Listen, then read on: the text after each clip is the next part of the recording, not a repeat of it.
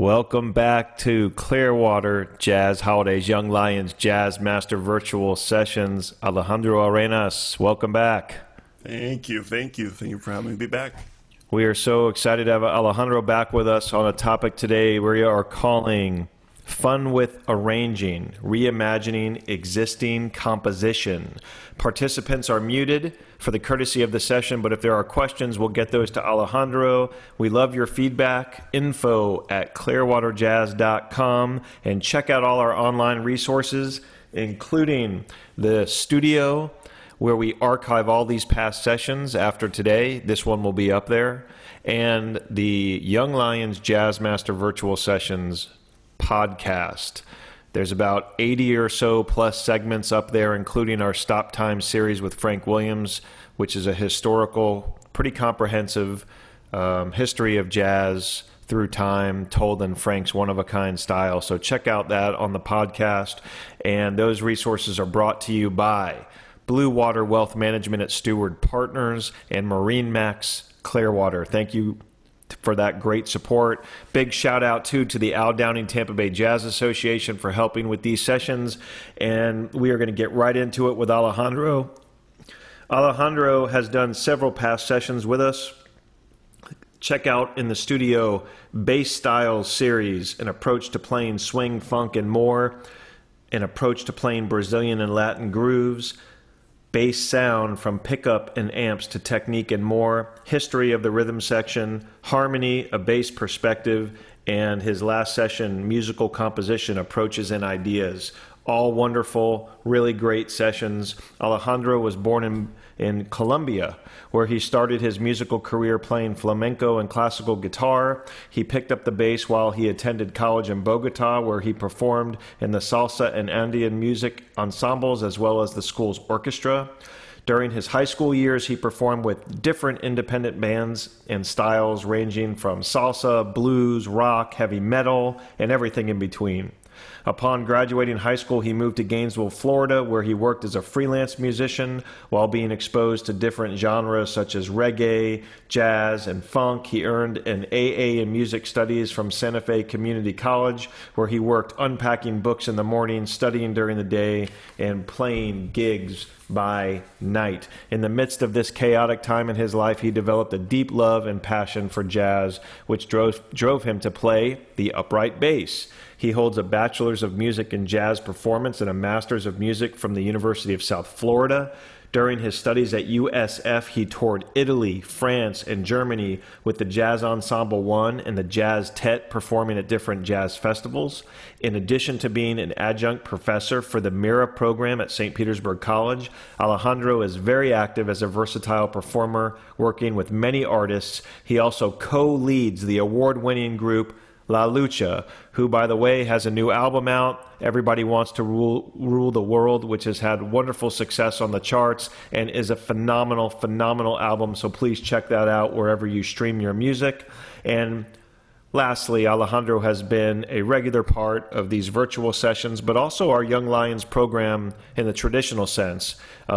We have an event in December of every year at Ruth Eckerd Hall, our wonderful partner, and we invite lots of schools to participate in that, and Alejandro has been an active participant in that, as well as when we go into the schools with school visits. So Alejandro, thank you for being a special part of our outreach. Welcome back to these virtual sessions. The stage is all yours.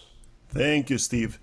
Always glad to be back, of course, and talk about things that I love, but this is what today's topic is actually one of my favorite ones, which is arranging. And arranging is kind of really a way that music has stayed fresh. I think I mentioned in one of my past sessions that specifically in jazz, we keep kind of reinventing all these standards that have been around for a long time. So arranging them is a way to really differentiate yourself from other musicians that may be playing the same song. So arranging can be, it's subjective, just like composition.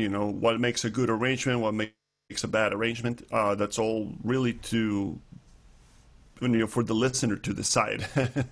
But what I want to talk about is a little bit of how I approach arranging from my own perspective. I kind of have as Steve mentioned on my bio, have a kind of a little bit of a self-taught background, but also, I went through college, got my bachelor's and master's in music. But before that, I was pretty much self-taught. So one of the driving things for me to play music was always write original music, but also to make original arrangements. I didn't particularly like doing just a note for note cover of a specific song. I always kind of liked the idea of making it my own, and arranging is a great way to do that, to get an existing composition and make it your own. So I'm going to talk about a few different things, but one rule that I try to adhere to is to kind of keep the melody as intact as I can, as the composer intended it to be. Now, what does that exactly mean? Because singers actually, when they interpret a melody, they don't always stick to a melody verbatim. Ella Fitzgerald famously would sing the first A section of a song a certain way, like kind of pretty straightforward the way it was written, then take a little bit of liberties as she went through the song. And a lot of singers do this, But, from a singer's perspective, you're also singing lyrics. So the song is not only recognizable by the melody, but also by the lyrics. So that changes once you're trying to arrange something for an instrumentalist. So that's where I try to kind of find how the melody sounds in its purest form and try to stick to that. Now, that doesn't mean that the melody is not going to change. So there's a couple of different ways that the melody can change, which I'll talk about in a second. But actually, thinking about that from the perspective, even the same, I'll use an example that's interesting. The Girl from Ipanema, the original. It's not the original recording, but the most famous recording, which was Joel Gilberto with Stan Getz and Antonio Carlos Jobim. And there's two versions of that song. And actually, I think both, if I recall, there's a Portuguese verse and there's a Portuguese lyric and an American lyric within the same recording. But in any case, there's the English version, which Astrud Gilberto, Joel's wife at that time, sang. And then Joel Gilberto did, the Portuguese version. And within the first line, there's already a difference in the melody in terms of the number of syllables that they use because of the different languages. So, the American way is ba, so tall and young, da da da da da da. Right? Sorry, I don't remember the lyrics exactly, and you don't want to hear me sing for longer than that. But in Portuguese, there's hola, qué cosa más linda, más llena de gracia. So you have like pa pa pa pa pa pa pa pa pa, and the Portuguese is pa pa da da da da da da da da da da. Loosely around that. So there's already a significant difference there in terms of the number of syllables being used. However, the melody still sounds the same, because the essence of the melody is there, meaning the shape and contour and how you reach the notes and all of that, it is there. So it is recognizable as being the same song, just sung in a different language.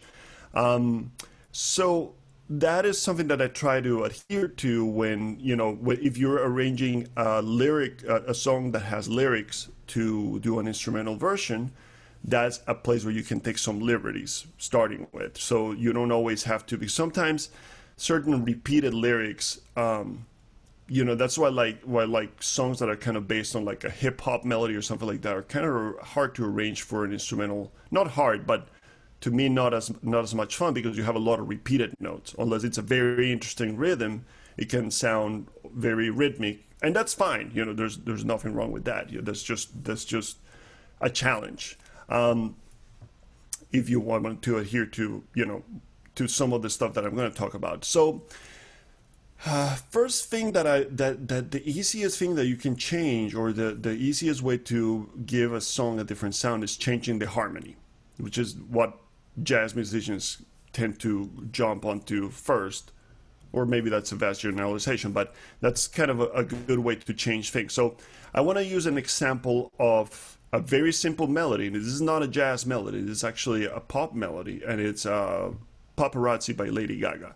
I actually did an arrangement of this song on one of our La Lucha records. But the melody at the beginning, the verse, is fairly simple. It's just two notes. I'm going to try to play them here on the keyboard a little bit.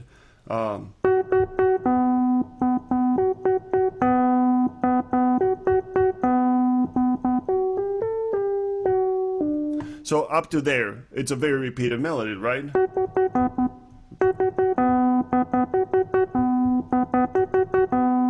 Right?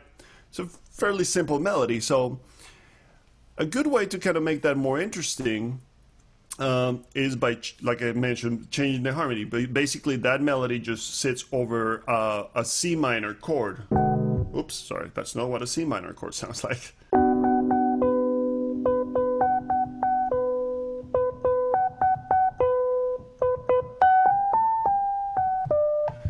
Up to there is just one chord. So one way that I found, one way that I like to work, and I actually went over this on my composition masterclass. It's the same approach. If I have an existing melody that even I wrote, I still go through this process sometimes of trying to find interesting ways to harmonize it. So I go just play left hand bass. I'm not a keyboard player. I can barely play the keyboard, but I know how to play some chords and stuff like that. But the reason, I just don't practice it. But I'll take the bass notes. That's a C. Then I play an A flat. So that's three chords there that I can, it already has a different vibe to me. Instead of just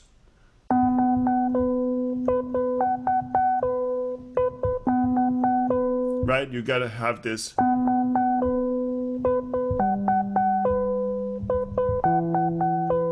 Right, it's to me it's more intriguing and kind of has more movement, of course. So what I do from then on, I have a bass note that works really well against the melody. And the way I figure that out, I kind of just, I know the arrangement, so I went to that. But when I first started doing this, I just literally just kind of started playing whatever note on the left hand that my ear kind of wanted to take me to. But I settled for that. And what I did is that I just found out what chords work with those. So if I'm playing a C on the bass, I can use my C minor chord, which is the original. That's how I started. And then the next chord would be an A flat major 7, which actually works with the G and the C. And then the next one would be a G minor 7, or G minor 9 if you want to include the melody. So right, so you have kind of three chords there.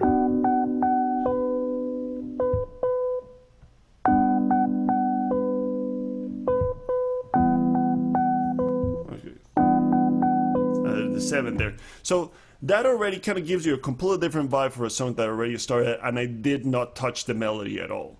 So the melody is what it is. It already exists, and it is the way it is. And I'm not changing anything dramatically around the melody. I'm changing the context in which the melody is presented, which is really, really important to understand. So, okay, so that's harmony. That's something you could do with a harmony. I'll play a quick example of something similar that I did, and actually fairly similar chords, I guess, to a certain extent. Same key. I did an arrangement of She's Like the Wind, which happens to be a song from Dirty Dancing, written by Patrick Swayze. So again, Woohoo! Nice work, Alejandro. Thank you.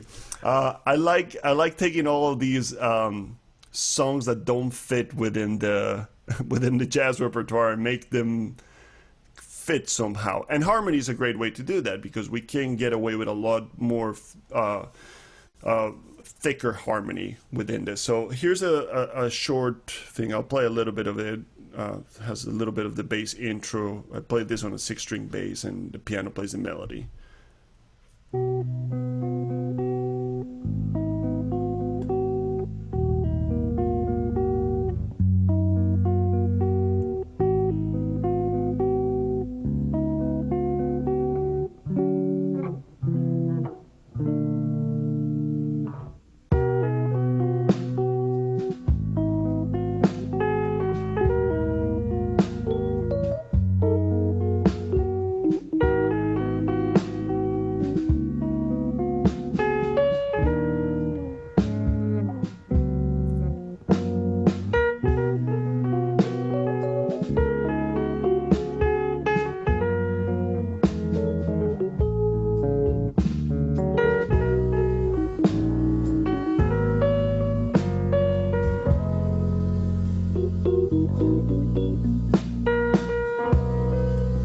And so that's kind of how the melody is harmonized. Now, I don't want to play the original song because you guys may get sued for putting it at, I don't know.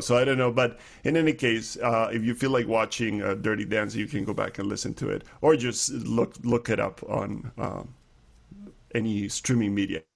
But in any case, She's Like the Wind was this song. We were doing an 80s show and we were looking for ideas, and this was just kind of a guilty pleasure of mine. I'm like, oh, this it's a cool song. It's a nice melody, very nice melody. And I just said, so there's two elements to this arrangement. One of them is that the bass is really kind of doing what the piano would usually do. So I'm playing some arpeggios and I'm playing bass notes at the same time. Whereas the piano, when it comes in, is just playing single note lines, like a horn would do or something like that. And then eventually the bass kind of starts playing its own role, just playing bass notes, and the piano starts playing the chords. So that element of the arrangement is already kind of different from what you would usually hear, because you have a different timbre that the bass is producing.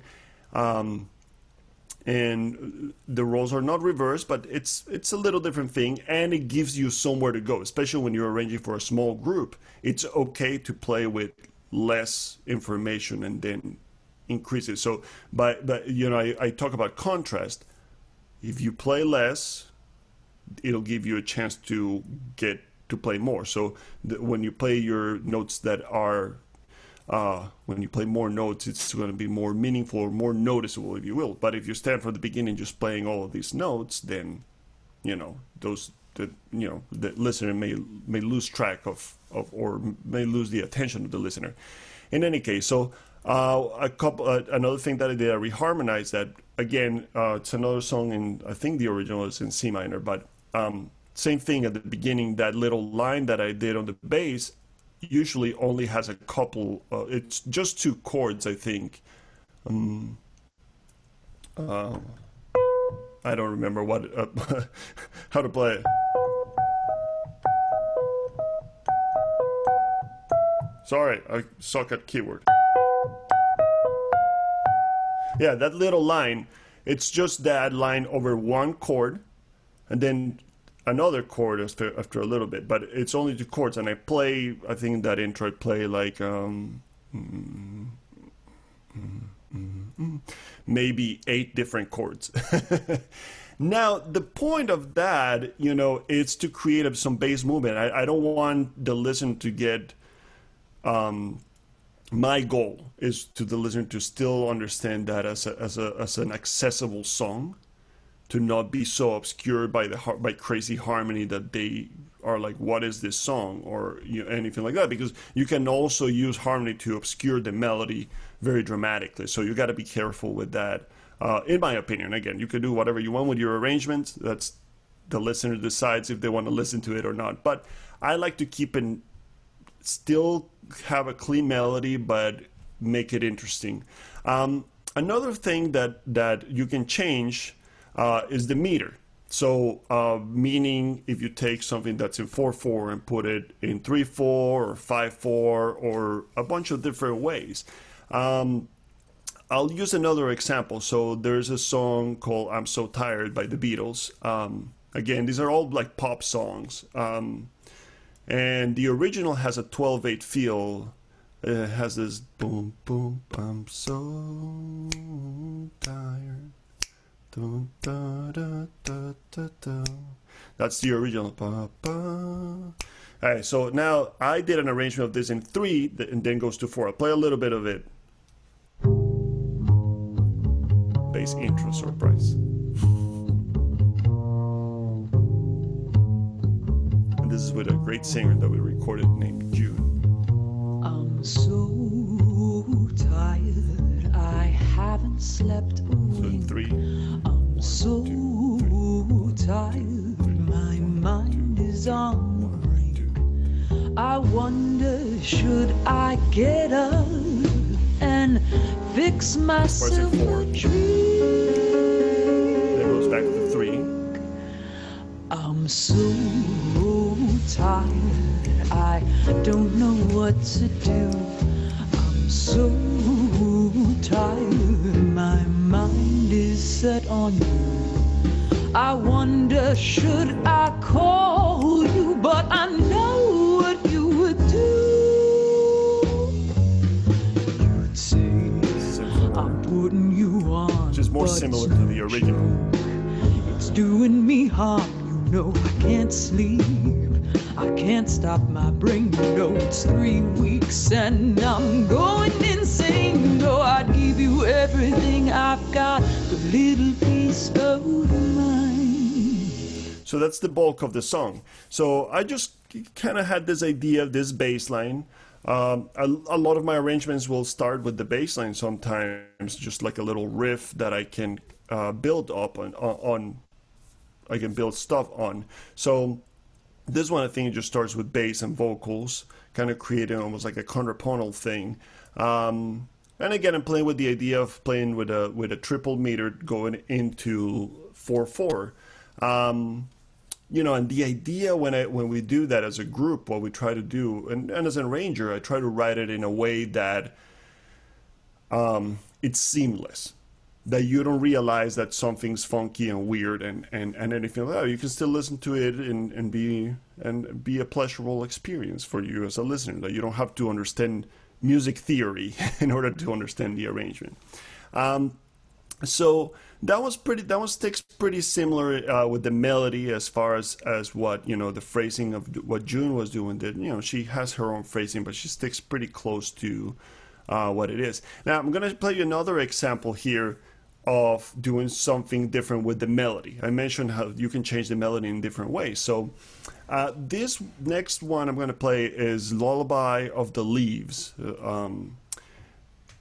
Again, you know, if you want to kind of hear, if you're not familiar with some of these songs, this is a jazz standard. And if you're not familiar with some of these songs, I encourage you to kind of go back, if you're watching this as a recorded session, go back and listen to the original and kind of listen to these arrangements I'm going to play so you get an idea of what it is that I'm doing. I'll try to explain it, but it makes more sense if you know what the original sounds like.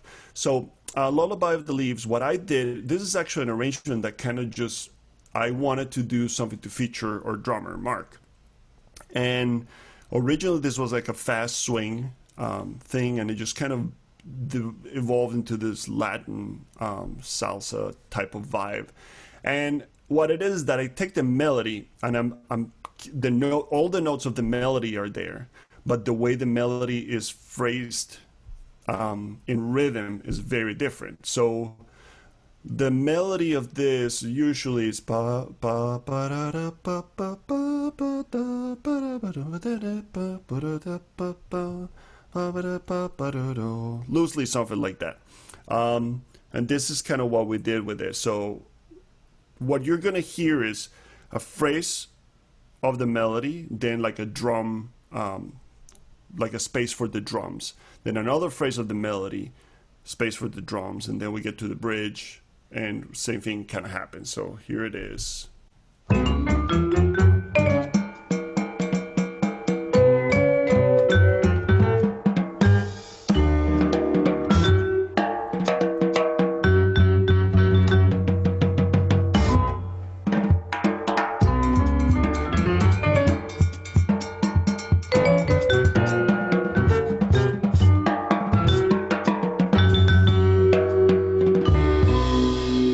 So up to there, one of the things that I did was I played like a short version of the melody and then a long version. So I did like a ba-da-ba-ba-ba-ba-da. That's kind of the short one. So it's all kind of syncopated stuff, syncopated rhythm and all quick. And then the response to that is long. Ba-ba-ba-ba-ba-da-ba-ba-ba-da. Right, and then the second A, which is the melody, is exactly the same. I do the opposite. I do a long version and short version. So I do ba ba ba ba ba ba da, and then ba da ba ba ba ba da ba ba ba da da da da da, etc. Now the bridge on this song is actually just the rate. So if you're playing pa pa da da pa pa pa pa pa pa da ba da ba da ba pa da da pa pa pa da pa da ba, and the bridge would be something like that. So what I did is I took the melody at halftime on the bridge, which is going to start playing here. With a cha-cha feel.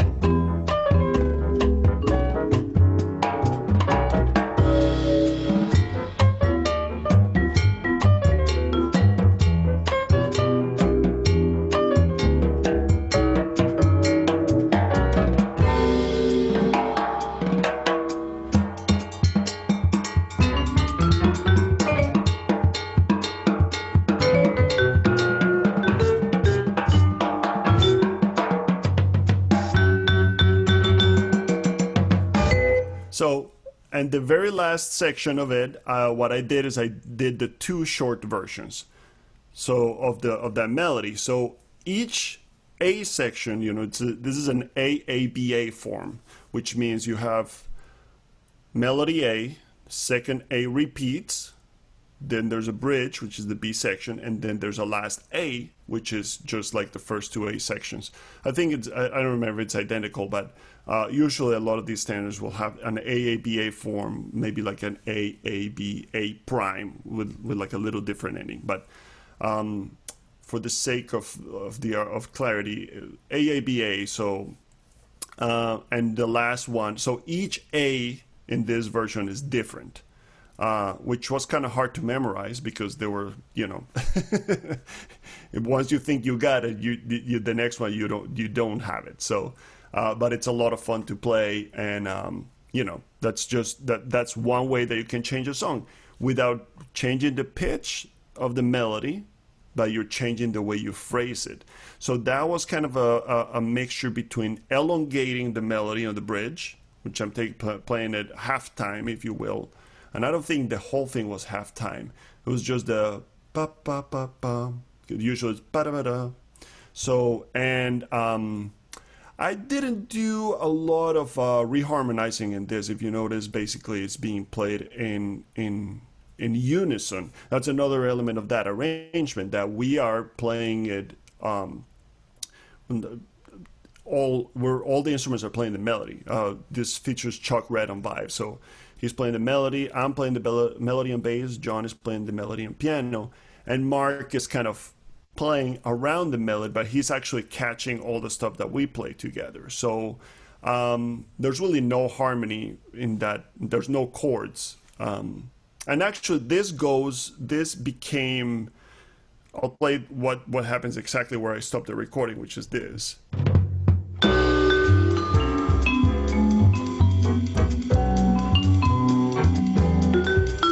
That goes into Lullaby of Birdland, which is a completely unrelated song other than the title is Lullaby, as well as, you know, Lullaby of the Leaves into Lullaby of Birdland. I don't remember how that ended up happening. That was just a group decision that we made at some point. So there's a way, you know, that's just one thing that we did with that. So, you know, just by focusing and of course the feel, you know, the original on this is, actually, some of these old standards, I don't know the exact feel of the very first recording of this, but it's usually played as in a swing feel. Lullaby of Birdland was definitely a swing feel, you know, so we just changed it into like a salsa or Latin groove, and that already, you know, that kind of makes it our own. So since this is kind of the only standard I have talked about so far, one way to reimagine standards is the same way, like what I said, you know, about the melody, the harmony, the meter, you know, but also kind of looking at if you are adapting it to a specific style. For example, sometimes we like to play like a funk version of a standard. Now, what happens sometimes when you change the feel is that certain chord progressions sit better in certain feels. So funk tends to have less chords than a jazz standard. So a good way to kind of find that is find like common pedal points or stick to the dominance. Like when you have a 2-5-1, kind of just on the bass, just kind of stick to the dominant and make it more, because a lot of funk tends to be kind of static. And I personally feel sometimes I kind of feel, that it sounds better when you kind of emulate a little bit of the feel of the harmony of a funk tune than just take a straight idea of, okay, this song has a bunch of 2/5s. Let's just change the feel and still stick to the same chord progression. I always feel like it works better when you can get into that. Now, what happens a lot of times in jazz is that you'll be at a gig and you just look at each other. You're like, hey, let's try this song in this style. So that's, when you have a group that works together often, you can have a lot of things that happen that way. Like La Lucha, we get to work together a lot. So I'm going to play you a quick thing here. This is a standard called Have You Met Miss Jones? And this arrangement kind of came together when we were at a gig, and we called the tune, and I remember I said, like, hey, let me set it up. I'm going to play like a funky bass line. And this is the arrangement almost came entirely this way on the bandstand. Obviously, very sloppy at that point because we hadn't agreed on stuff. We were just kind of doing things. But this is kind of the end result of what this happened with this. So, Have You Met Miss Jones?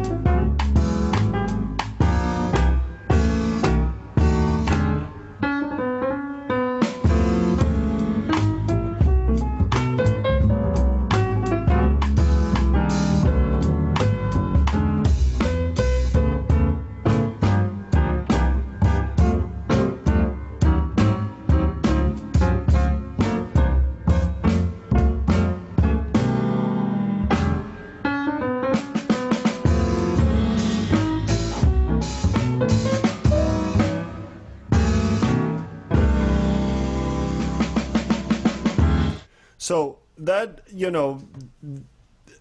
I would say the bridge on this, we took a lot of liberties with the melody on this one, and again, sometimes you get away with that if it's a song that's really, really well known, has been heard a million times. You can take those liberties and kind of really, I wouldn't say destroy it, but really reconstruct the melody in a way that fits what it is that you're doing, So, and again, this was kind of an arrangement that we just kind of came up on the spot. So a cool thing that happened here on the fly was that I started playing the bass line, and John, our pianist, just kind of started, I'm just playing roots. So he decided to harmonize those roots however he wanted on the piano.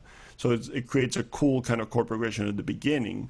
When I started playing the bass line, I wasn't thinking of a specific chord progression. I just kind of heard it almost like a melody. So the last thing I want to show you here, it's actually one of my oldest arrangements, and this one I worked on this one quite a bit, and I took some elements that were back to a pop song, and actually this is a Britney Spears song, and it's called Toxic. And one cool thing with this that I always fascinated me about this song, the melody is really cool, but it always had like this string sample that I found out later that it was actually sampled from I think it was a Bollywood movie. So it has these strings that are part of the riff of the song. Now, the entire song, that's what happens. There's one spot in the entire song, on the original I'm talking about, that the strings go up. And that was always my favorite part of the song. It was my favorite riff because it only happened once, and it's like, oh, that catchy moment there. You're like, oh, waiting for that moment in the song. Now, this song for years, it was like a guilty pleasure for me. I couldn't talk to other jazz musicians about it until I found Mark and John, and I said, like, hey, this song is awesome. They're like, we agree. and then I went and arranged it. So what I did is I took that string part that goes up, ba, da, da, da, and I created this bass line with it. Now the melody is actually all there. It's a weird, it's in a weird, it's phrased a little bit weird. I elongated it, but we're playing like a double time swing feel over this. And the funny thing is that when we played this live, some people would look at us and be like, oh, this sounds familiar, but we don't know where it is if we didn't announce it, you know.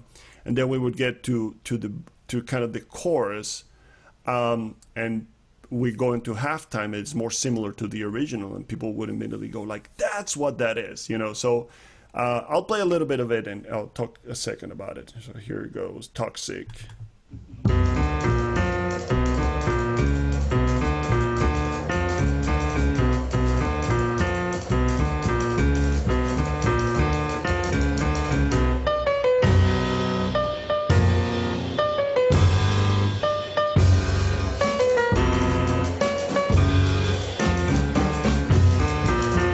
That bass line is based on that string thing that I was talking about.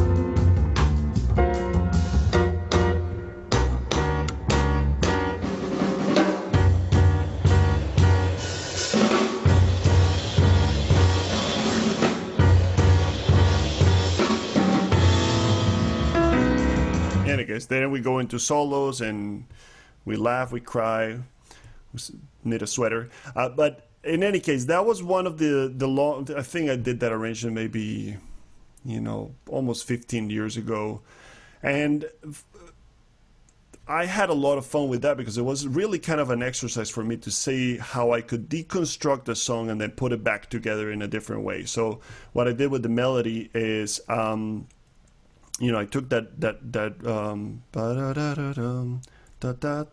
simplified it a little bit of it.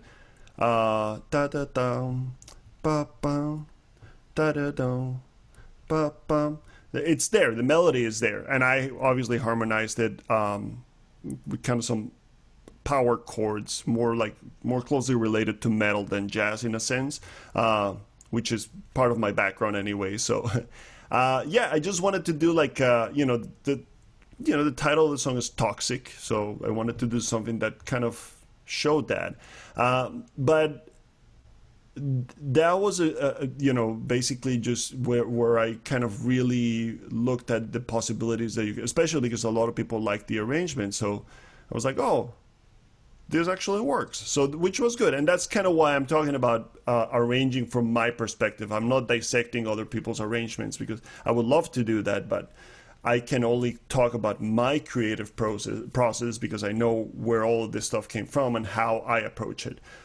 Again, that's just one point of view, and I wanted to kind of share with you guys all those things that work. So, always think of an arrangement, thinking about changing the groove or the feel, changing the meter, which affects the groove or the feel as well. You can do some odd time signatures are really cool to play with.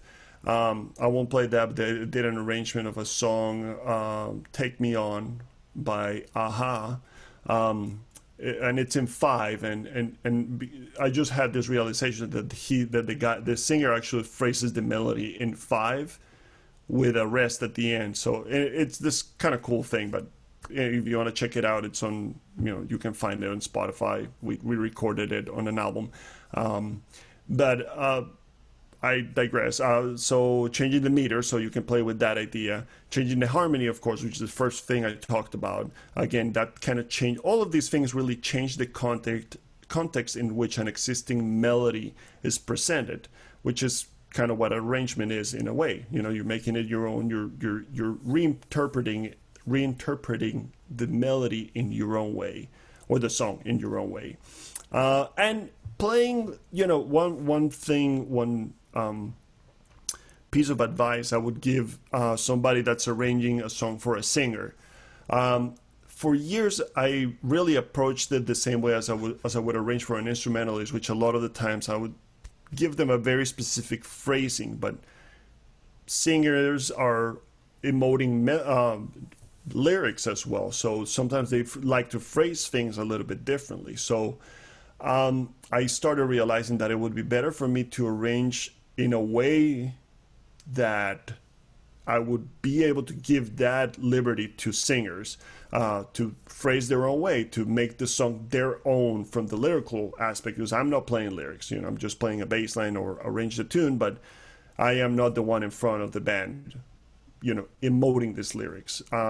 So that's something to keep in mind when you're arranging with a singer in mind, especially as an instrumentalist, that sometimes, I know I tend to ignore lyrics a lot of the times because I just get distracted by bass lines most of the time. But yeah, that's something to keep in mind. And same thing for instrumentalists, keep in mind how the limitations of a given instrument. If you're having a bass play a melody, put it in a way, in a place of the range of the instrument that it actually can make it sound to the best of the abilities of the melody, of what the melody sounds, and the instrument. Because if you put it too low, it may get lost in the with all of the band. If it gets too high, it may not quite have as rich of a sound. So those are things to consider, when you're creating arrangements. So I think that's all I got for today. I could, as always, I could talk for hours, but I think this is plenty of information to investigate. Yeah, so cool, Alejandro. What a great topic. And I have a couple questions. I love covers of music, and I always have. There's something that is exciting to me and really appealing about hearing songs I love interpreted differently. Of course, then there are some of those songs that or artists where I don't want to hear anybody else even try to do something to my, that artist for me. Yeah. Now, I would say that's few and far between, but I wonder, does that translate to in jazz as you're looking to reimagine things? Are there certain things that you also wouldn't touch? Is it as exciting to you to listen to different interpretations of music? Absolutely. I love listening to different interpretations. And, one thing as a musician that I wish I didn't have was to be able to turn off the switch of hearing music as a musician and just be able to hear the music as a lay person, because I would be able to, you have a critical ear when you become a musician. You, like I say, you tend to gravitate maybe towards certain instruments and stuff like that. So sometimes I wish I could just turn that switch off and be like, oh, I just want to enjoy this song for what it is. But it has been a concerted effort of my part to be able to, like I said, kind of like some music that would be considered, is not exactly what you said, but there's some of the pop music that I just presented. Some guys would, would scoff at it and say, like, are you kidding? Is this a joke? This is not real music. Some people would say that, but I disagree. I think if somebody is moved by some piece of music, it has the same value regardless of where it comes from. And that's kind of what I tend to come from. So yes, there's certain songs that I've loved that I've tried to arrange, and I'm like, man, this is not even close. I mean, the original is so perfect that I really can't do anything with it. Or I find myself having to change it so much that I'm like, might as well just do my own composition based on this, So yeah, there's certain songs that I've tried to kind of do something with. And yeah, they're just performances too. Something to think about too is that sometimes it's just what the performer created at that specific moment that was just so special. I was using this example recently with somebody I was talking to about arrangements, and some re-recorded versions by the same artist. There's been a lot of, especially some of the 50s, 60s, and early 70s. There were some record deals that some artists just kind of basically they had no control over the music whatsoever after they recorded it. So sometimes in order to kind of have their own version out there, sometimes the record label won't release it when we release something in any case. So there's a few kind of like one-hit wonders that have re-recorded their songs, and it's the same people playing it, but it just doesn't sound the same.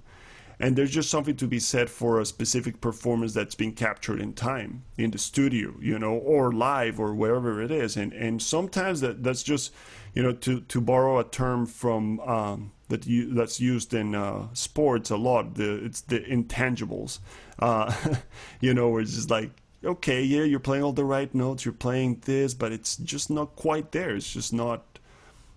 Sometimes even the mistakes that are made on some of those older recordings before, the studios made everything perfect.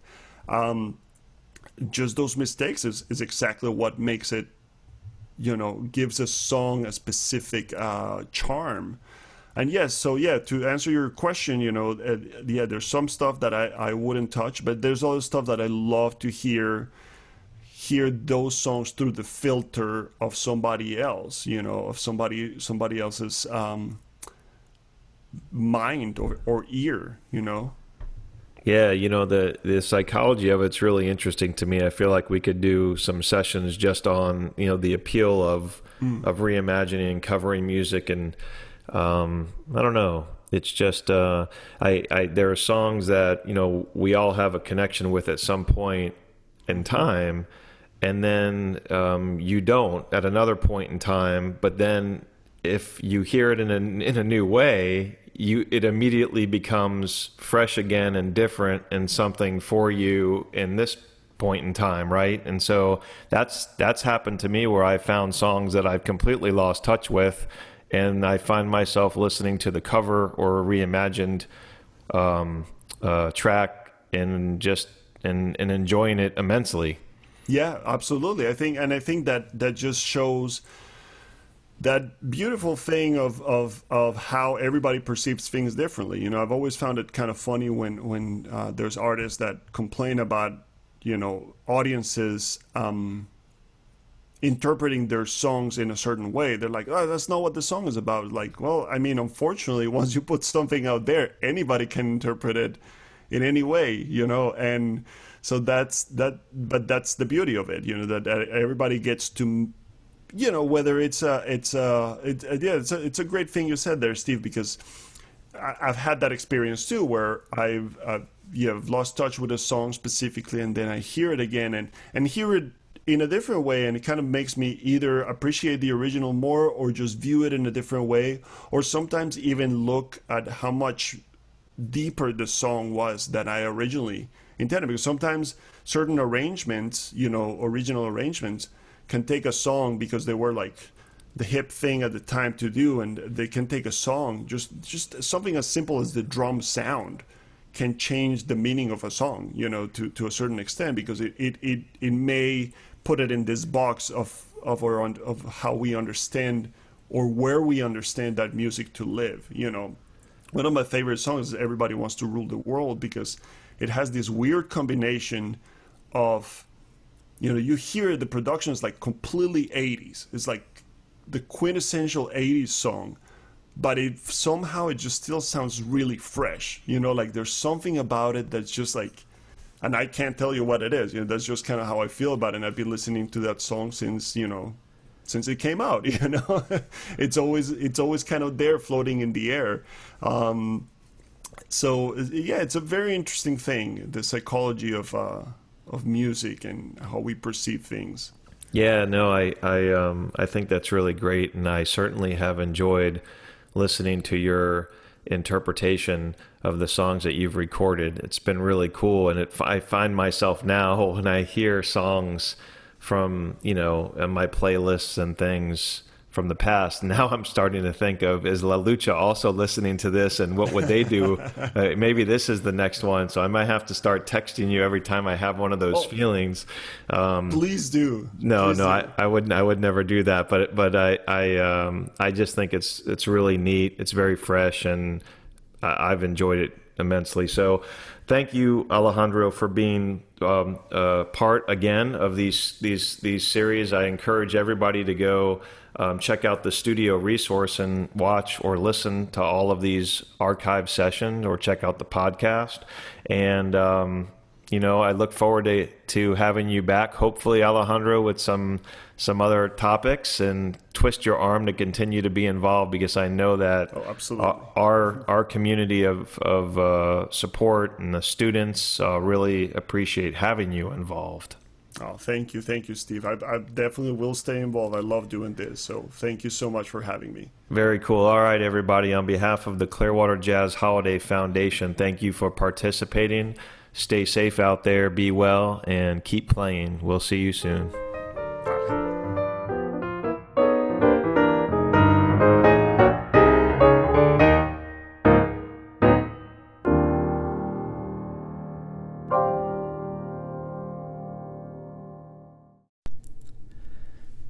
Thank you for listening to Clearwater Jazz Holiday Foundation's Young Lions Jazz Master Virtual Sessions. This podcast series is presented by our friends at Marine Max Clearwater. To watch the video of this full session, please visit the Education and Outreach page at clearwaterjazz.com and click on the studio. You can also learn more about the annual Clearwater Jazz Holiday Music Festival tradition and Clearwater Jazz Holiday's year-round education and outreach at clearwaterjazz.com.